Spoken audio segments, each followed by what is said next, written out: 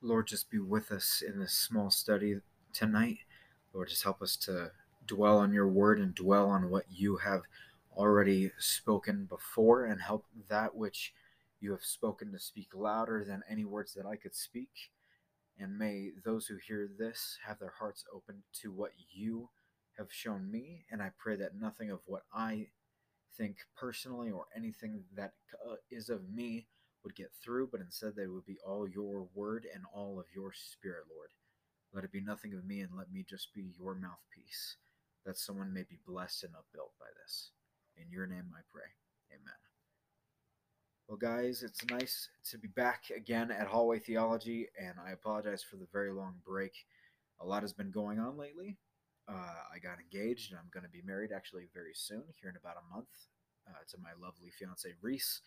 Um, but I felt kind of a tugging on my heart recently to come back to the podcast and to get back into this and to be faithful again to kind of this ministry is what it is. And even though it may not be large, and even though it may just be something that I do on the side just for fun and just to enjoy teaching and enjoy talking about God's word, I feel a very real tug to upbuild the body with something that's kind of been stirring in my heart for the past week.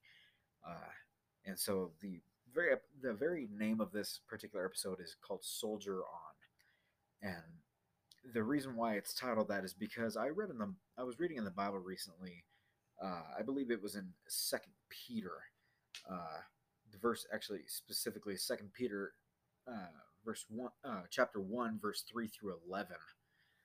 Um, and in that, it's talking about the qualities that we are given through the Spirit by growing in Him and growing in the election and the calling in which that God has called us to.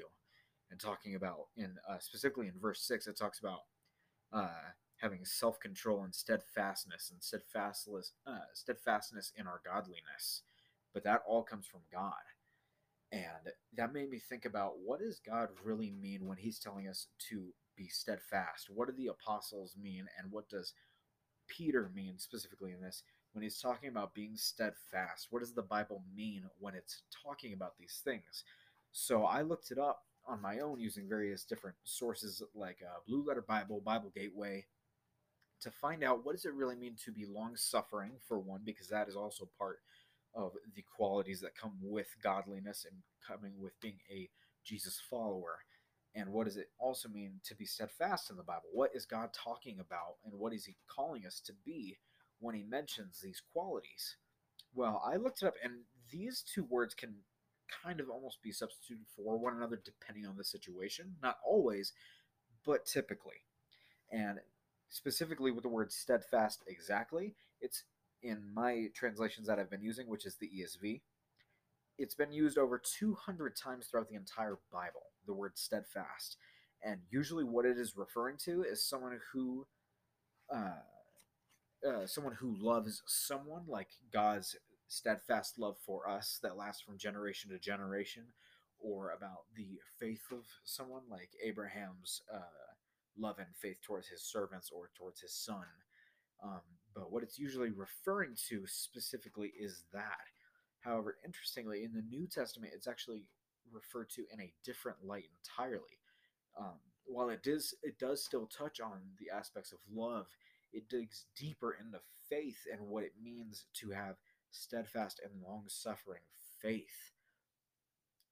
Very specifically in verses like Colossians 1:23 and Ephesians 3:17, it talks a lot about being rooted and planted firmly in the faith. It doesn't necessarily talk all about God's love or all about how He loves us. It talks about how we're supposed to be really planted in the Word of God in our faith, to the point that it's unshakable. Not so much in a sense that it is about us in a way of it being something different that we haven't heard before, but rather in a very same thing that even Jesus talked about being, is being planted in the Word, just as He is the vine and we are the branches. Like he talks, that's John 15:5 specifically, where he talks about that parable. So then I started thinking, So then why does it matter so much? And why is it emphasized so much more in the New Testament about being planted in the Word and about being steadfast? Why does it matter when we read these things, even in the Old Testament or the New? Why does it matter to read these words and to care about being steadfast or being long suffering? Well, firstly, it tells us that God's love is unshakable, unchanging, and never failing. It says that, I believe specifically in Hebrews, it talks about how he never casts a shifting shadow. And that specifically in the Psalms, even David highlights it over and over again, that God's love is everlasting, that God's love is always pursuing him. I believe it's in Psalm 139 that he talks about how no matter where he goes, the Lord is with him. And that speaks even more as a testimony to the love that God has for us. And that gives us hope for tomorrow. And so typically in today's world, we see so many things that are completely hopeless. We see terrible politics. We see social outcry, injustice, everything that is going on in this world that just really bogs us down and honestly breaks our hearts, because we realize how broken this world truly is and how desperately it needs Jesus. It needs its Savior to come back and to rescue it. And we wish that someone would just come and destroy the wicked because they persecute us so, and because they destroy the innocent. But it tells us that God is long suffering and steadfast in his love towards us and even towards those who are wicked. Not that God will not deal with the pain and the suffering of this world, but he will. But he is long suffering and steadfast in his love and injustice to not only give the wicked the punishment that they deserve if they do not repent, but also in his love to say that they are still covered by the blood of Jesus. And that gives us hope because it lets us know that we're not completely irredeemable either. It gives us hope to say, you know what? I may be a terrible person and I need that self recognition to say, I am a terrible person and I need Jesus. That gives me hope because that lets me know that my broken past doesn't deter Jesus from coming to me and saying, I still love you. Jesus doesn't hate me for what I've done. Matter of fact, he died for me. And it says in the most quotable verse in the Bible, John 3:16, that God so loved the world that he gave his only begotten Son, that whosoever believeth in him should not perish, but have eternal life. And in the very next verse, in verse 17, it says, for he did not come to judge the world, but to save it. The judgment will come later because judgment always comes. Judgment is never late, and judgment is never wrong or in the darkness. It is in the light. And thus, when all of it is brought to light at the end of days, there will be justice, there will be judgment. But there is love and there is grace for those who receive it by faith. And secondly, learning about being steadfast and long suffering throughout the Bible tells us how we should be planted in Christ, how we should model Christ, not just in how we love, but also in how specifically how we love him. It just tells us what we should be following. It says that we're called to dwell in Christ and to abide in him, and that's Colossians 3:16 and John 15:5. 15:5 specifically talks about, again, being the vine and the branches, and how if we abide in him, then he abides in us. And John even writes later in his epistles that those who abide in love, God abides in him. And that is so important today because we have to dwell in Christ if we truly wish to be called Jesus followers. There are too many people that proclaim to be Christian but do not follow Christ. And I'm going to say that again to emphasize the point. There are too many Christians and not enough Christ followers, because there's no love for other people. There's no dwelling within the word to be changed. They instead use God to get what they want. And we see that so much in false teachers today. And we see that so much in the doctrines of mankind today, Because, I mean, look at literally almost any false teacher you can think of off the top of your head. Think of Creflo Dollar or Stephen Furtick or Kenneth Copeland.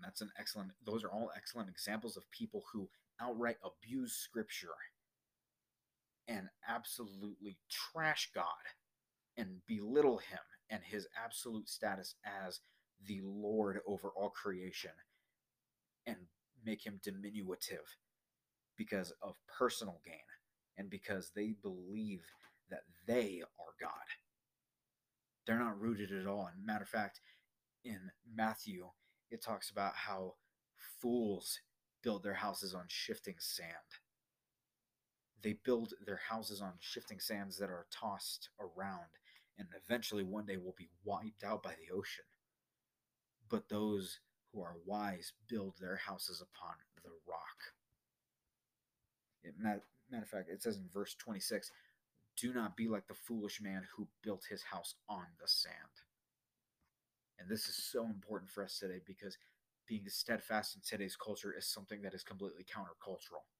Not just in, like I said, the culture of today where everything is hopeless and where everything kind of feels topsy-turvy, where right is wrong and wrong is right, and social justice warriors versus everybody else are right or wrong. Being planted in something that you call absolute truth can be viewed as wrong. And we have to be planted in the truth of God's word, or we are no better than the shifting sand. We have to be steadfast. We have to be long-suffering because of these things. We have to, otherwise the truth of the gospel is lost. And if people don't see us stand for that, and they don't see us stand for the things that truly matter, why are they going to care about what we believe? Why are they going to care about why we care about the homeless, or why we care about those who are homosexual, or those who have been abused, or those who are beaten down and broken? Why do we care if we don't stick to the truth of the gospel? And it is that God has specifically said that he loves mankind, but he detests mankind's sin. So in order to make them right with him, he died for their sins, and now all can come to the throne of grace by faith. But if we don't communicate that, and we trade that in for counterfeit gospels, and we whore out the grace of God, and we just absolutely drag the gospel through the dirt and the grime in order to make it something that it's not, then it's not the truth. If people do that, that's not even Christianity, and that is why Christianity has the rep it does today. That is why people look at it in such a negative light, and they say all Christians just want money, or all Christians are so judgmental and have no love. Much like I spoke before on the podcast about how Christians are ineffective if they have no love, they also are ineffective if they have no truth. You cannot only speak love and not speak truth, because if that is the case, then the gospel is also worthless. We are called to speak the truth in love. It means that I genuinely will state exactly what the Word of God says on this podcast, but I will say it in a way that it is not meant to belittle those who hear it, but rather to upbuild them and to bring them closer towards God if he moves their heart that way through what I say. And that means whatever is of me that ends up being recorded is thrown out, and that which of God is staying on. And therefore we must build on the rock, and we must be steadfast, and we must be long-suffering in our calling, because all of us have been called as Christians, as Christ followers, to spread the gospel, to be faithful to exactly what Jesus taught us. And if we do that, we're just the shifting sand. We are nothing more. And adding that even more towards relationship, aside just from God, we have to be steadfast in life itself. Because the truth of the matter is that life is not easy. Life is hard. I will outright say it. Life sucks sometimes. Some things are difficult. I had a grandfather recently. My grandfather on my father's side just had another heart issue. He got a pacemaker put in recently, and he has been having health issues for a very long time, and there have been very many times where I have genuinely looked up to heaven and ask God what he is doing, because I do not understand it and I can't reconcile it. But I look back at the Word of God and I realize that I live in a broken world where things happen because creation has been broken away from God because of sin. All of creation has been tainted, and therefore nothing is perfect. Nothing is exactly as God intended it, at least in the beginning. Now God has made his plan to redeem creation, but that means we have to be willing to go through the process of being purified. And this is where we learn to be long-suffering, because hardship is not meant to crush us. Matter of fact, we are told specifically throughout Scripture routinely that hardship is meant to purify and to prune us, not to destroy us. Jesus used it in the Gospels as an illustration of how a tender of the field will prune the vines to gather the fruit, so that way it will grow more, because if you just leave the fruit on there, it'll rot. It'll do nothing. But if you prune it, it will grow more. It will grow more. And the fruit will become more bountiful. It's not about the suffering. It's about what comes out of it. Everybody talks about how they want their best life today, but I've learned throughout my life, and I have heard it routinely from even those who don't follow the gospel, who do not follow Jesus, that they say you have to live like nobody else does now to live like nobody else later. And that's a very common saying from athletes and from businessmen and from those who are of the upper class. But the saying is true. You have to live like nobody else now to live like no one else later, because we have to live in such a way that we love others, that we speak the truth to others, that we evangelize, that we pray for others, that we give to God and we give to those around us because of what he has given us. And we have to absolutely commit our lives to the gospel, because there will come a day where there is not another day. The church will leave, and God's judgment on an unfaithful world will begin, and the church will be gone. And yes, the Lord will still move through the people who come to faith during the last days. But I don't want to be one of those people. I want to be someone who is faithful now. I want to hear the Lord say, "Well done, my good and faithful servant." I don't want to be the Christian who just got through the fire and just got into heaven. Barely, as I believe Scripture speaks of it as if one snatched by the fire, like an ember snatched out of the fire. So we have to be willing to go through hardship and deal with hard people too, and love them, and learn to love and trust God through hardship by sinking ourselves into the Word, by sinking into the Word and by living in Him, not in the world, not as the world does, and not buying into the false gospels and into the false teachers and all the dogma that is bogged down in the traditional church today. Because it'll leave us nowhere. It will leave you thinking that God is somebody that he never was and never stated to be, and is instead this amalgamation that mankind has now made him in its attempts to profit off of the gospel, to profit off of the Word of God. And yes, everything is under his power, and he knows that there are some things that are going to happen that are going to hurt, but God does not allow that which comes into your life to crush you. I'm going to state this outright, because there's too many people who have this concept that God is out to hurt them. God is not out to hurt you. He's not out there to kill you. He doesn't want to strike you with a lightning bolt. But God is also not a cosmic vending machine. God is also not the yes man to every question. He is the Lord of all the earth and of all creation, and yet he loves us anyway. And we have to recognize not only that authority, but that power.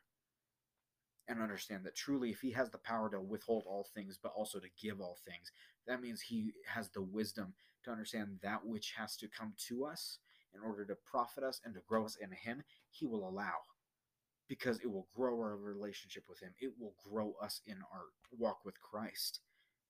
And it will grow us spiritually to the point where it will spill out to others if we are faithful to the calling.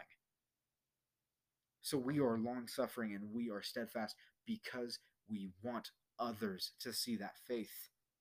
Not for our recognition, not for our self-righteousness, not for some misplaced idea that we're so good and other people just got to get on the bandwagon so that way they can feel good about themselves too. No, it's about life change. It's about eternity's changed. It's about spending eternity with the person who created you, the being who loved you before the foundations of the earth, the one who created all things to share His glory and His love with us, that we might love Him in return and glorify Him in return. And so we have to be willing to go the distance. We have to be willing to run the race, just as Paul had stated that he had run his race and he had kept the faith, and therefore passed on that calling to Timothy.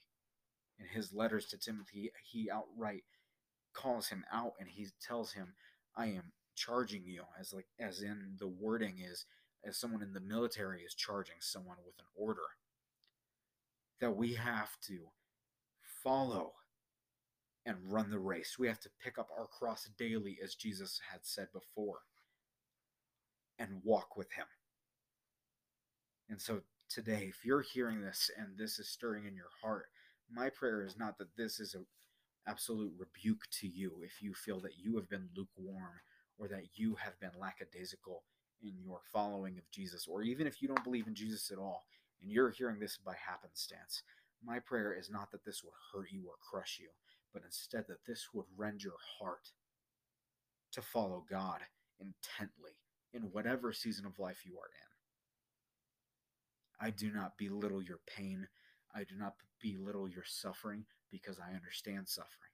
I may not understand your situation, but I know suffering. I'm human like anybody else. And that means life is not always kind. Life oftentimes is very brutal and very harsh and not cooperative. But we don't do it alone. And that is why we're able to be long-suffering and steadfast. And why we are called to be long-suffering and steadfast is because He loves us. And because what He means for our good is for those who are called according to His purpose. For those who walk with Him. Not so we can profit physically. Not so we can profit monetarily. It's spiritual. It's gained in life. It's not about what is gained here on earth. If it was, we would be selling a different gospel. I would sell a different gospel if it meant that I would earn everything on earth and that there was nothing else to this other than just what we have today and tomorrow. Much like Paul wrote, that then let's eat, drink, and be merry, for tomorrow we die. But because we do not, because we have a very real reality where we have a God who loves us and a God who also exercises perfect judgment, we must run the race faithfully to do what He called us to do. So those of you who are listening and you are in Christ Jesus and you profess to follow Christ, I pray that you hear this in your heart is stirred to follow Him intently and to make Him the absolute center and purpose of your life. Not just for the clout, not just for the popularity. Matter of fact, actually, Jesus said that that it would not be easy. I believe it's in John 16:33, if I'm not mistaken, that He said, "You will have trials and tribulations in this world, but take heart, for I have overcome the world." Jesus Himself promised that the road of following Him would not be easy. Matter of fact, He said it would be very hard. He even said that wide is the gate that leads to destruction, and narrow is the path of righteousness, and very few follow it. But if you're one of the few today who hear it, and you believe that Jesus is the way, the truth, and the life, and you're going through something and you're not sure how to reconcile it with your faith, I encourage you today. Jesus is not trying to crush you. God is not trying to crush you. He is trying to build you. Diamonds are formed by pressure. And just as that carbon is pressed down and crushed into a diamond, in the same way, we must be willing to go through the pressure of a broken and dying world and following the only solid ground that there is, and that is found in Christ Jesus. And for those of you who may be hearing this and you don't believe in Jesus, I beg and plead with you, even right now, that you would hear this and that you would understand that there is a God who loves you, but there is a God who exercises perfect judgment. And he wants to have a relationship with you. That is why he sent his son. And that all of these things that may have happened in your life and you blame God for it, he never meant it to crush you or to hurt you or to kill you, but rather he made it all so you would come to him. So if you feel it today, I just pray and plead with you that you would run to him, that you would come to a saving faith in Christ today.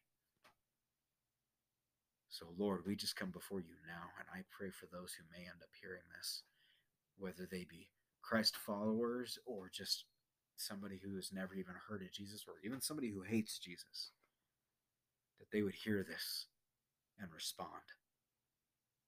Whatever that response is, Lord, is in your hands. That is with them. That is their choice. But for those of us in Christ, Lord, help us to be upbuilt by the fact that you grow us by tribulation, that you grow us through difficult situations. And because these things are hard, we must be steadfast, and we must be faithful, and we must be long-suffering. So help us to confirm our calling as you wrote through your servant Peter, to adhere to our calling, to be steadfast to it, and to grow in those qualities that you instill in the Spirit, in the gifts, in everything that you have given us to follow and to love you and to love others. Help us to do that, Lord. Help us to not be complacent in a complacent world. Help us not to be lackadaisical in a lackadaisical world. Help us to love in truth and to believe in the truth and to stand firmly in it. Lord, I just give all these things over to you tonight. May that which is of me be burnt away, and let that which is of you reign true and be spoken here tonight. And it's in your name I pray.